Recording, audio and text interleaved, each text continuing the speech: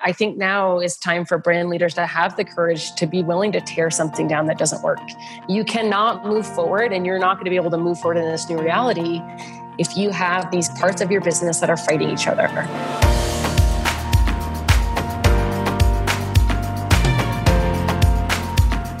Welcome to the Channel Mastery Podcast. If you're a specialty business and brand leader obsessed with understanding what the most effective channels are today to connect with, serve, and sell to your target consumers, then you've just found the perfect podcast and community. My name is Kristen Carpenter, and I'm your host and the founder of Verde Brand Communications, the presenting sponsor of Channel Mastery. Verde created the Channel Mastery Podcast to level the playing field for the specialty brands we serve. Every week on this show, we study how consumer preferences are changing and the evolving channels they like to use to engage with their favorite brands. Once again, welcome to Channel Mastery and subscribe today.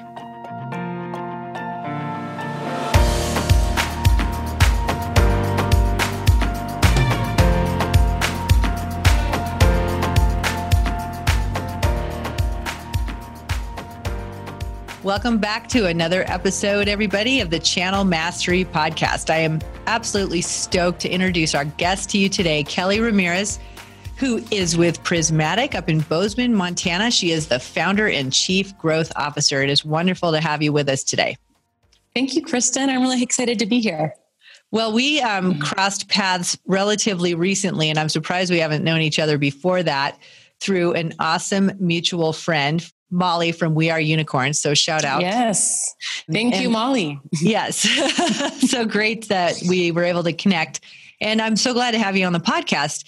We are putting this show together. I think it's the 21st of May. Yes, it is. Thursday of 2020. So I wanted to bring on Kelly because she has a very aligned specialization for specialty brands to understand in terms of how to engage, reach, and convert today's fast evolving consumer as we're going through this pandemic and recession.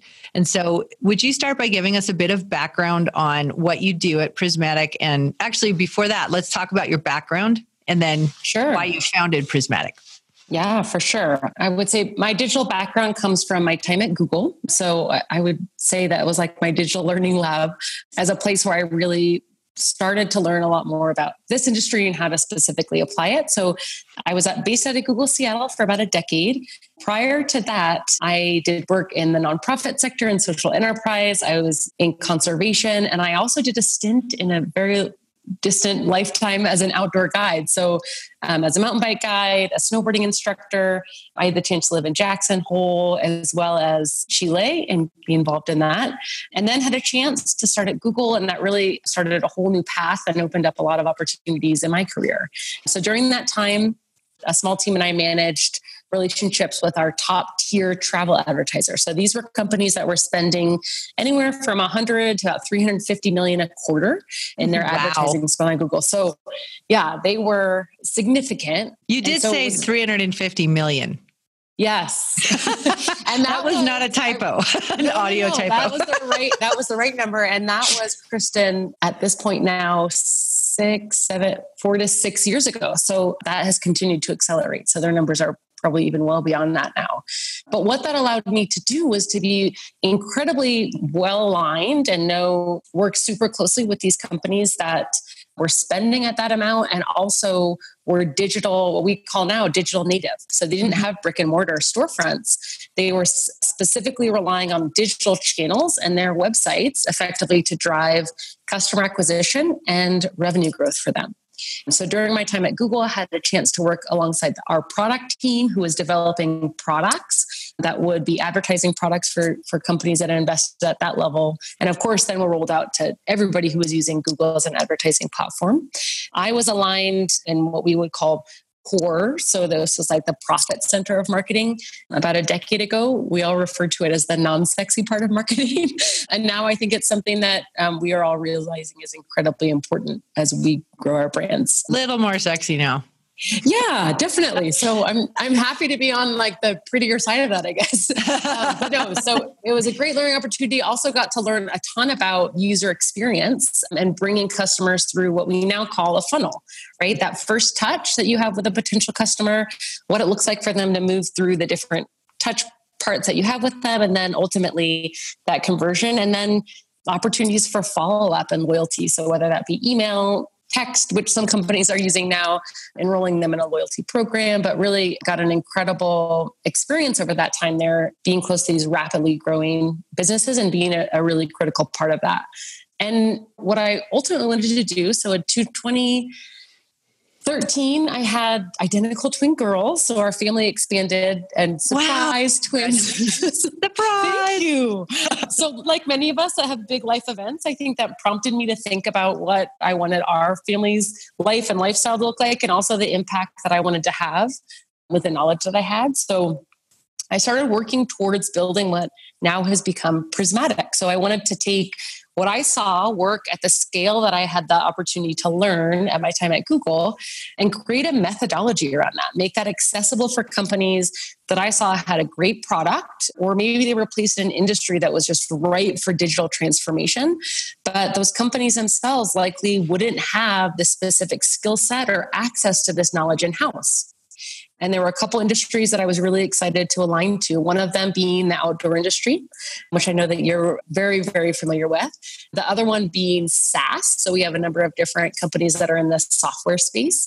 And the third one being travel, because of my specific background at Google, but also recognizing that just there was a ton of opportunity for digital transformation in that space. So after Google, spent a couple years working directly with brands, observing the challenges they faced, and then also seeing sort of a little bit more about what was broken with a more traditional agency model. And so out of all of those things coming together, Prismatic was born. And in launching Prismatic, I wanted to deliver this new model that I knew was possible. And in many ways, being able to use that power and that knowledge that I had elements of, and I've continued to build a team around to deliver value for brands that we believe in and that are doing great work out there. So I'm, of course, because I own an agency and it's a very different type of agency, but what was the model that you like wanted to have that you thought might be broken? Because I've had that same thought about our industry many times over my last years with Verde. Yeah, I think from my perspective, both in observing relationships during my time inside of Google with brands that had agencies working alongside them, and then getting to work in more of a brand direct environment, this model that I believe is broken is more of a transactional based model, like agencies that deliver a service and kind of chuck a report over the fence, don't really have a core understanding of the challenge that their client is facing, or even the broader perspective of what's happening in the marketplace. And they're pushing on one or two levers, but not really able to bring it all together. And so what I wanted to offer at Prismatic, and I think we've done so to great success in partnership with our clients, is this methodology. And for the podcast listeners, I'm making a triangle with my hands because I learned in my high school physics class that this triangle is the strongest shape in nature. But also we deploy an approach that has three elements to it: marketing analytics, user experience, and customer acquisition, which is where the paid component of like paid marketing or email marketing comes in. And what I was observing was that there was so much pressure from a traditional agency, and let's say it's a paid marketing agency, to pay to bill out their services, incentivized to ad spend, to focus on pressing really hard on paid channels to try to deliver revenue or try to measure revenue. But without these other pieces in place of deeply understanding the user experience and changing that user experience to get a better outcome for conversion or for purchases, and then also having a very deep and accurate look into analytics. So what's actually happening on the site? What channels are working well? How can you measure the effectiveness of your ad spend? It just wasn't standing up correctly. And so the methodology that I'm talking about is really bringing those three forces together. And then I think the other thing that's unique that we've really followed is bolting on to an internal team. So we empower those teams to learn, to come along with us as we continue to grow their business and improve the results that they're seeing. And it's really it was a bit of a leap, right? As starting something. And I think a lot of your listeners probably have an entrepreneurial streak or maybe have even started businesses themselves. You do take a leap when you move towards something that you believe has an opportunity to make a big difference. And I'm just thrilled that we've been able to come as far as we have. And there's more to be done. So Kelly, we're all in that gap jump right now.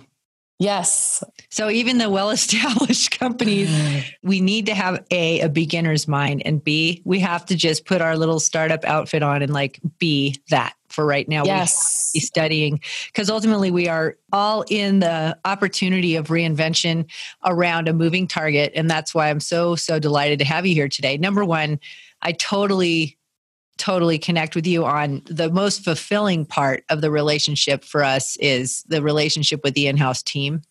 And also just the fact that you've humanized something that I think people have largely seen as like this black box of tech, right? And so you went in and you worked on the inside, and now you've come out and you're like this gracious, lovely person who's like, my team and I are here to help you with this. And here's our experience. And that's very refreshing. And I can speak to the outdoor active lifestyle markets. It's a requirement, I think, for a successful agency to have that human approach. I really have to say, like, hats off to you for seeing that. And now let's help our listeners, because you have some great insights, I think, around what's happening in mid-May of 2020. So tell us what you're seeing out there. What you just said around like the analytics portion of it and the jockeying of what you do, that's something that I feel like a lot of set and forget has happened.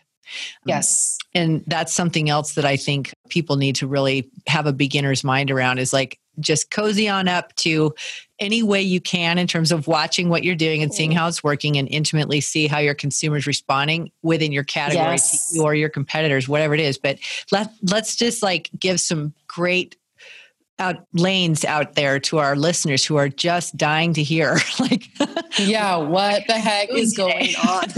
And when is this tornado going to stop? Yeah. Yeah. I mean, I there are a couple things that I definitely want to share. So let's see, if we take the digital landscape and like look at all the different changes that have happened over time, I mean, there's always algorithm changes, platform changes, things that we need to educate ourselves on. I think now what is both terrifying and incredibly exciting is one of the biggest things that is the force for change in this industry, in the digital landscape, is consumer behavior. Mm-hmm. We have come up against this incredibly, like, maybe largest in our lifetime social phenomenon that's been caused by the COVID pandemic and the impacts of that are still rippling and will continue to ripple through all different sizes of business communities.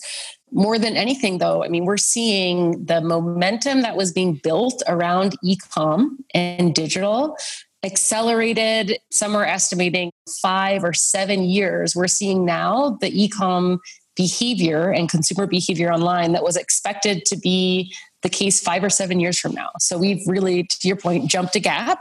Wow, I thought it was 3 or 4, but I like 5 to 7. I mean, if we're going to go big, it feels like 5 to 7, big. Right? Yes. But yeah, so we're seeing, like, if we were to compare the Q1 2020, so that's January through March, and that's the beginning of the COVID impact, and it's only accelerated since then.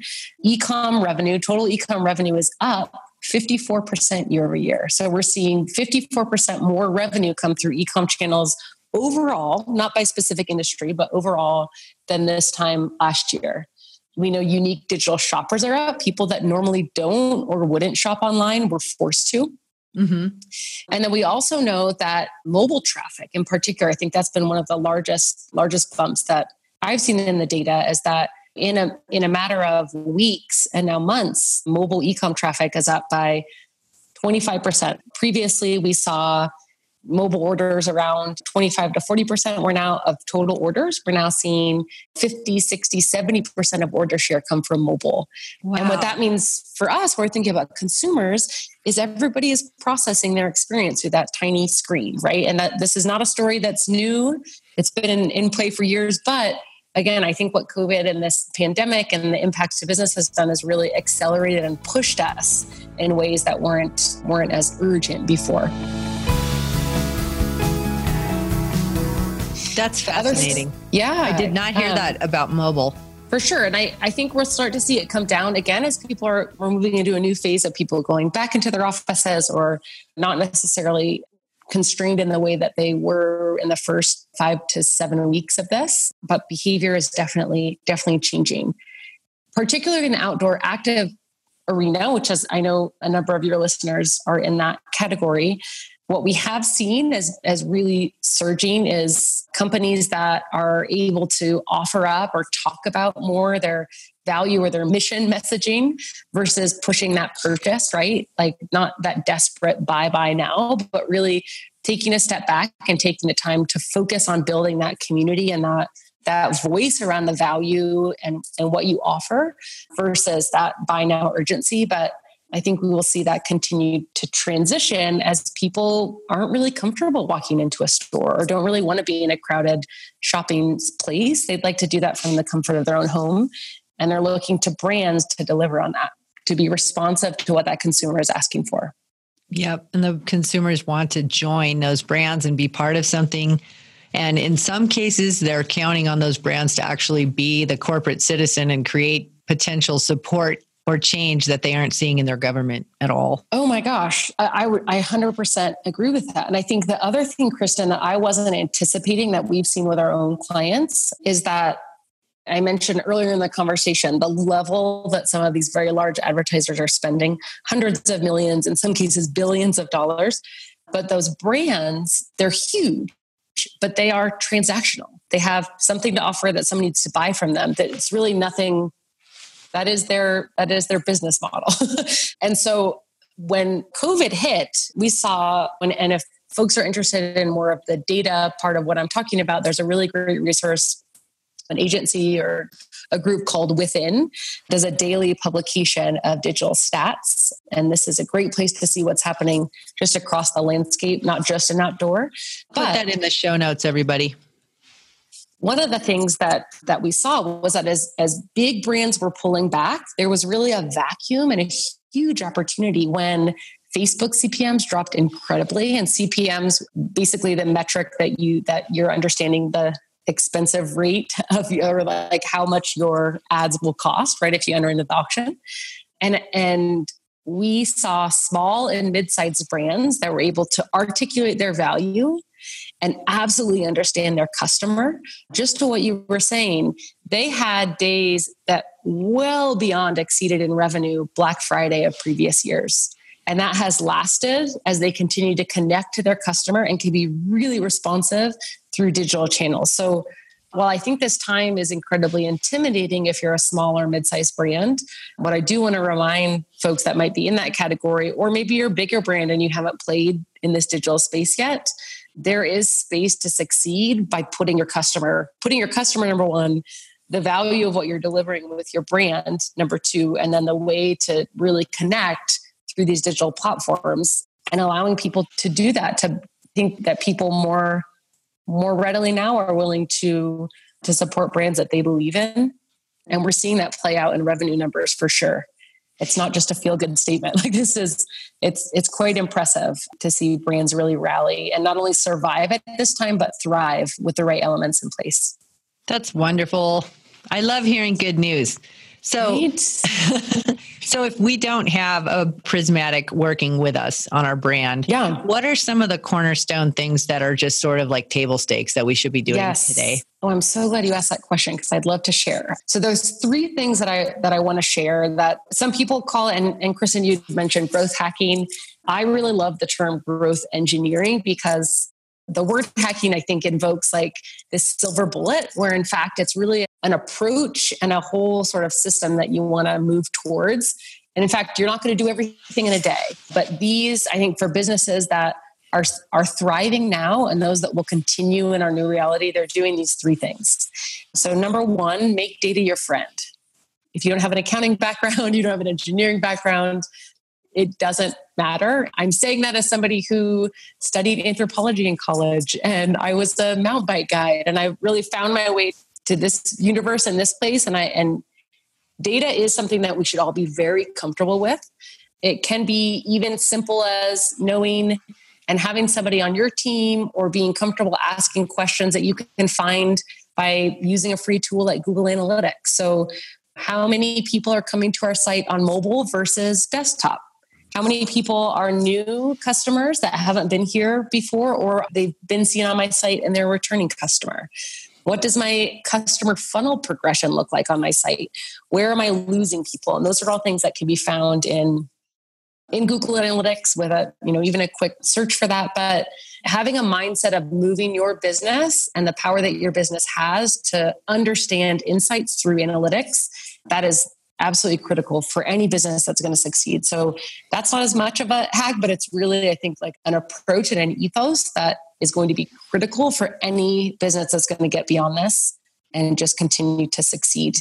If I were able to share, and maybe I'll try to find this image and share with you, Kristen, there's this analytics value curve that we use when we talk with our partners and our clients. And it will probably feel very familiar. It looks like an incremental growth curve, like a curve going up and to the right. And at the beginning, you start with, OMG, we have a lot of data. Like, I don't even know what to do with this.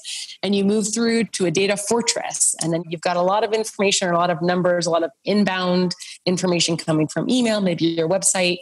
It's there, but you don't know how to get to it. And then eventually, later on down the line, you get to predictive and even prescriptive analytics models. And that's more advanced, but eventually for brands that will continue to succeed, you are trying to move towards being data-led and have a core understanding of what are those basic items that you need to understand to make the best decisions in times of crisis or in times when you're doing really well. How do you know when you should be doing more of what works? And that's a question I think we all should be asking ourselves. Absolutely. And it's changing so much. I mean, I've mentioned this a couple times in panels I've done. I was looking at the first quarter financials for Target for something that I was working on, and I've never seen. There's a handful of analysts that I follow that do talk a lot about consumer perception and behavior changes. And they were basically saying we are going week by week right now. So There is no such thing today as set and forget. And there is always a point where you can start and progress from with data or anything else you don't know about. You just need to start diving in and not be worried about being perfect. Like every day is progress. It doesn't have to be big progress, but it is the more comfortable you get, the better you can serve your consumer. And that's really the thing that I have been preaching today is we cannot serve our points of distribution anymore. We have to serve our consumer because it's go time. There is no way to survive without that anymore. Yes, absolutely. And I think, Kristen, that's like a perfect segue into the point that we're observing to the second point under this topic is just be human. Like and I think we need to absorb that as business owners and as business leaders, that your point, it's not too late to start. Like, I think it can sometimes feel frustrating, like, oh, I don't have a direct to consumer strategy in place. Well, you're going to be there in some element. Start today. What do we have right now? What kind of information do we know? And then on this human part, what I really want people to understand and absorb is that this e-commerce world, it's a blend of science and art, it's technology and humanity, because at the end of the day, on the other end of the screen, we are the same people online that we are offline. So think about how you welcome people into your front door of your retail store, or how you hope that a large retailer, when they're highlighting your product on their floor, will talk to customers. Likely the best salespeople know exactly the type of questions people are going to ask about a ski boot or a backpack or a bicycle.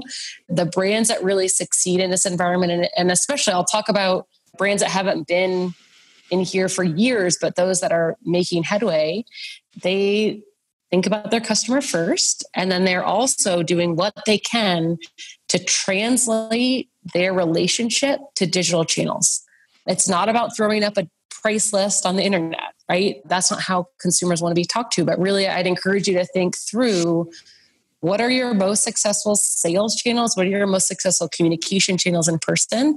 And then look at how you can translate that online. And what I find to be most exciting about e-com and direct-to-consumer and just tech in general is, I think, well, on one hand, it can be intimidating. It's also this incredible platform. It's a democratizer. Everybody has access. And so let's figure out how to use that to connect rather than disconnect. And the brands that are doing that continue to do exceptionally well. And also just the whole be human facet is people in times of challenge or crisis are gravitating to story even more. So like putting people in front of your brand and having them do a beginning, middle, and end of a story, and then repeating that and seeing how it worked with visual content. We're also seeing that as like something that's really helpful. And when they position that person, somebody who really mirrors their target consumer or shopper, so the person can actually see it. Like, oh, that looks like me. I feel like that person. It's super powerful. And people are all kind of captive to their browsers right now. It's like, and it doesn't have to be like the most well-produced Academy Award winning thing. I mean, it could just be like, start getting used to doing Facebook Lives, like start getting used to going out and being live and being with your people and understanding them and showing them like, here's a person just like you being transformed by our product, solve their problems this way. I don't know. I just feel like there's a lot to feel like, oh, I don't know how to do that, but you just have to get out and try and not have it be polished. Yeah, no. And I think that feels better I know that feels better to me when I see a brand I'm interested in showing up in an authentic way. And we throw the word authentic around a lot, but really what does that mean? It means that you're not like putting up on a show, right? You're just, and I've seen also there's been some businesses that have been incredibly transparent about the struggles that they're having, not in like, oh, woe is me, but like, hey, this is hard. This is hard for us. This is hard for you. Let's get through this together. And we're going to find new and innovative ways to support you, to connect with you, to be there for you. And I think that is earning some incredible loyalty through this whole process. And we don't know how long our new process is going to last. So I think, like you said, get comfortable with it. And it's okay. It'll be a little bit awkward at first, but I think too, as you lean into it, it gets easier. And also talking about it gets easier. Yeah. I have a question for you around serving brands that might be more nimble than maybe a legacy wholesale brand. So if, for example, you're coming in to help, you pull back the curtain, you sit down, you become the partner, right? With the internal team, and you realize, wow, there's a lot in this company that's been built around like legacy channels. And there's lots of habits in place. And there are people who have bonuses tied to results that come from certain channels.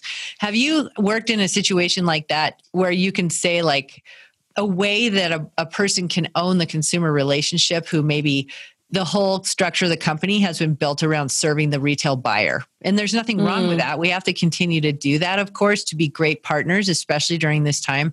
But one of the things that we're really hoping that we can support our brand leaders, the people who manage us at Verde, it's the brand leader, the marketing director. And ultimately we're part of their team. And as they're trying to like migrate their way through the crisis here, there's the tracks are not there at all. And honestly, some of them haven't had a seat at the leadership table that makes the big decisions. And now's the time to get them there, right? Because they own that consumer relationship. So if you have any words of advice for somebody who might be like, okay, for the first time ever in 119 years, we have the opportunity to change today because somebody rolled a grenade into the living room called COVID-19. Oh gosh. I love that question. And I think that's exactly what we're facing, right? And in fact, one of the things that I was hoping to share today was like, things have been blown up and shifted in ways that we probably in our working lifetimes, careers haven't seen it. Even the recession of what was that, 2008, 2009. Didn't come close to how this is disrupting our day-to-day life and how our businesses fundamentally function. So I think it's an incredible time to really advocate for putting things first. And I think you and I share the perspective that that's always the consumer. So you've got to start with where do they want to find us and how do we communicate with them? How do we relate to them and bring them into our community? I think, again, my best friend to point number one is always data. And as marketers, we have such access to a rich treasure trove of data, whether it's our own first party data or even market data, market information about what's happening. And I would say that those people that now do have the seat and have the opportunity to make that case, to use that to your advantage, to bring that forward. And then the downside of that might be there are companies who won't survive this, not because they don't have a great product or because they don't have a strong organization or great people there, but because they cannot be nimble enough to weather this storm. And that's because they're ignoring what their customer wants. And I think I've shared with you, there's this incredible, Simon Sinek is an author. He did a great podcast. Since people are listening to podcasts, I know they love your podcast. There's one called How I Built This by Guy Raz. Oh, I love that one. It's so good. Such a good one. Simon Sinek came on, does a very short one about resilience. And we'll put the link in the show notes. Oh, perfect. It's directly related to this question about what do we do from now? But it's about resilience. And his main point is, from a business perspective, everybody keeps saying that COVID, we're in unprecedented times. These are not unprecedented times. The business world is incredibly familiar with changing market conditions, social conditions that completely change business models. When the advent of the internet, that completely changed and took down companies that were not ready to adapt. And some are still being taken out by that with JCPenney. I mean, things are in the news today that they're still sort of suffering because they were not able to pivot. So right now what we're experiencing is sudden, it's jarring, but God, it's an amazing time to revisit what the heck you're doing. If it isn't what's not working, and to be brave enough to bring that forward. And then also, again, I would say utilize the data. We know this point has been proven. And then, Kristen, I think something you mentioned is, well, what about when people's bonuses, when what you are paid is tied to an old model that, forgive me for saying that, because it's not that the people aren't great or the ideas aren't great. It's that the model is not aligned to what your consumers need.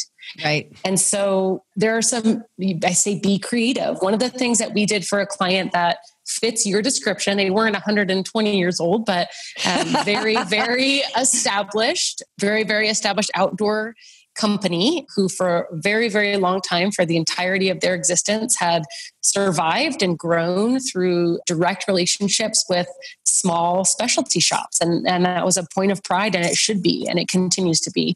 But what we were able to help them do was not pit direct to consumer against wholesale, but actually utilize data that was pulled from their own website, direct to consumer sales, and data that was pulled from sales in their specialty retail shops. And essentially what we did was we did a heat map, and we showed the areas of growth for direct to consumer and the areas of growth for specialty retail. And more often than not, they weren't counter to each other. So the areas where they didn't have a presence in a small specialty retail shop, or it was in LA, for example, the flyover country, impossible for somebody to get across town. Direct to consumer was an incredibly powerful tool. There's other companies, I think it might be Giant Bicycles, and you might have to edit this out if I say it incorrectly, but there's a bicycle company who compensates their specialty retail shop based on a purchase made within a specific radius of a zip code where their specialty shop. I think that's Trek. Yep. I don't know. Giant might be doing that too, but Trek introduced that a couple of years ago. And instead of getting Keystone, they get 20%. So basically they're like, hey, our website brings millions of people. Some of them live in your region. And then everybody's like, tell me more. And so the Trek dealers are getting leads from Trek.com, and they can't, from what I understand, they can't sell what's floored. They have to pull from Trek's inventory because Trek still needs them to do pre-seasons to build the product. And so I'm wondering now how that's evolved, but that was the initial, and that was a big shot across the bow. Like once Trek did that, then Specialized started to do that. Like it really kind of changed everything. And that was years and years ago now. So I'm super curious to see like what's happening now. I mean, we're having an absolute just street fight in bike. You would not believe, maybe you would, like I can't believe what I'm seeing in terms of like the sales happening in bike right now. It's crazy. Yeah, no. And I think there will, right. Especially like bringing it back to outdoor. I think there are a lot of people that felt like outdoor recreation was either out of reach, they didn't have time for it, they couldn't afford it, they weren't in the demographic. The industry has struggled with opening up and allowing more people to access some specific parts of the industry. But there's so many more people walking and biking and being outside and recognizing the benefits to that. And gosh, if there's a time to position your business to connect with consumers in that way, That's really exciting. But yeah, those kind of two examples. And if anybody of your audience knows how that is going with the Trek model, let's call it the Trek model now, I'd be really curious, because I think it will continue to be something not to pit against each other, but the smart business owners and smart leaders will figure out how to sort of turn that on its head and align all forces to head in the same direction.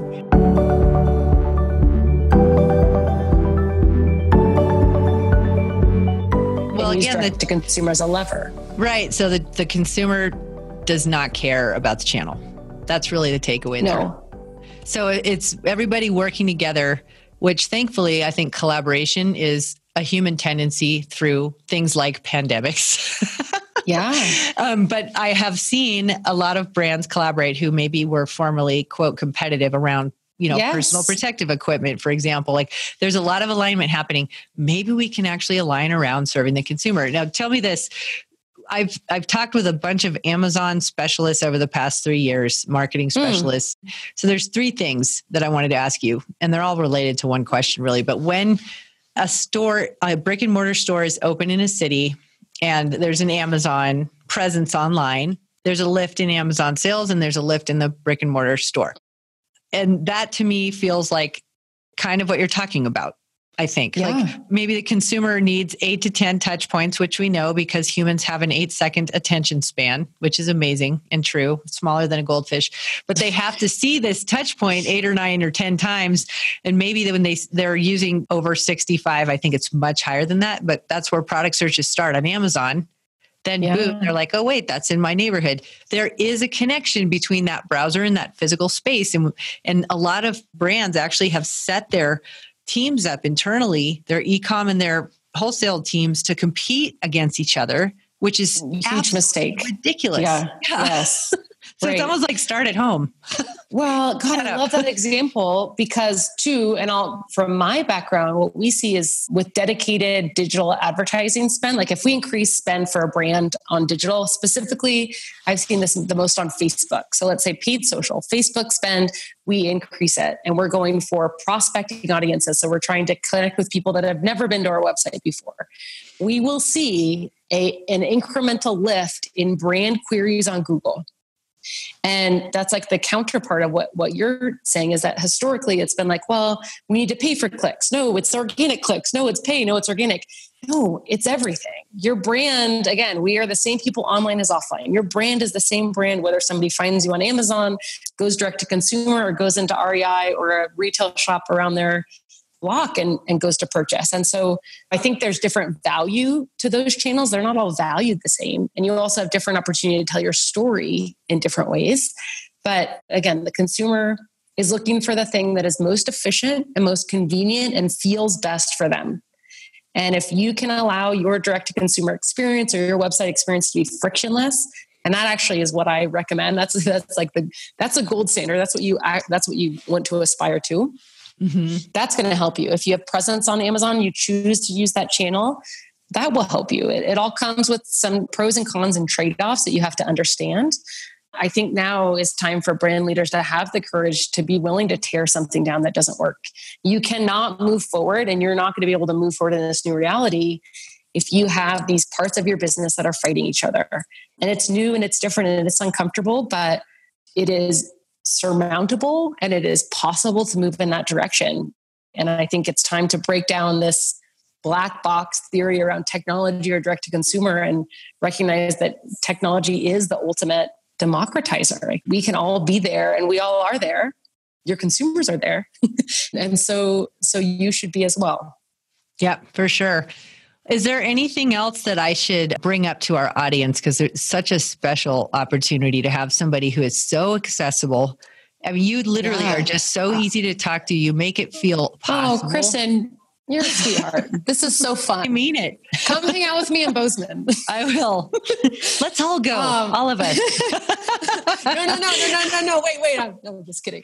Bozeman is a wonderful place to be. Yeah. So I think that the last part, and I'll tie together the first one, which is make data your friend. The second one of be human at all costs. The third one is be nimble and be willing to be what I call a pack mule or a workhorse, and not to make it sound unappealing, but really, I think that The opportunity here is to combine together and take action against the information that you're seeing. I say pack fuel or workhorse because so often in like tech, right, everybody's thinking like, oh, this unicorn, it's going to be like this $1 billion idea. It's all going to be like either a huge success or a total failure. And that's not what it is.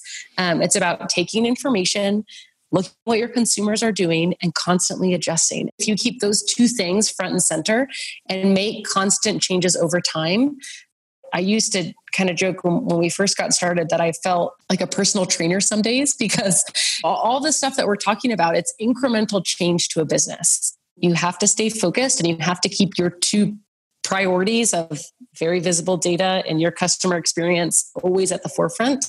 But the beautiful thing about digital is that we can experiment, we can learn, we can quickly put into practice what we learn literally within minutes or hours or days, not years of a development cycle. Amen. And if you've got the right infrastructure and the methodology there, and that's what we're talking about today, you can measure and you can improve on the outcomes that you're seeing come in. So it's incredibly powerful, and it's not powerful for just a few people. This is all accessible for brands that are willing to take steps in this direction. Awesome. That is a perfect place for us to finish. And I just can't thank you enough. This was not only fun, but it was relaxing. Oh, that's good. Yes. It's like, okay, like it makes it feel possible. Good. I'm happy to hear that. That's what we aspire to do. So I'm so happy to hear that. And thank you for having me. And I just have loved the way that you're thinking about this, and the brands that you work with and get to listen to are so fortunate. So thanks for including me today. Oh, are you kidding? I'm totally going to drag you back in at every opportunity I can. So thank you. And more to come, everybody. But we'll have show notes with all these links. And tell us where my amazing audience can find out more about your incredible company. www.welcometoprismatic.com. Awesome. Thank you. I really appreciate your time. Thank you, Kristen.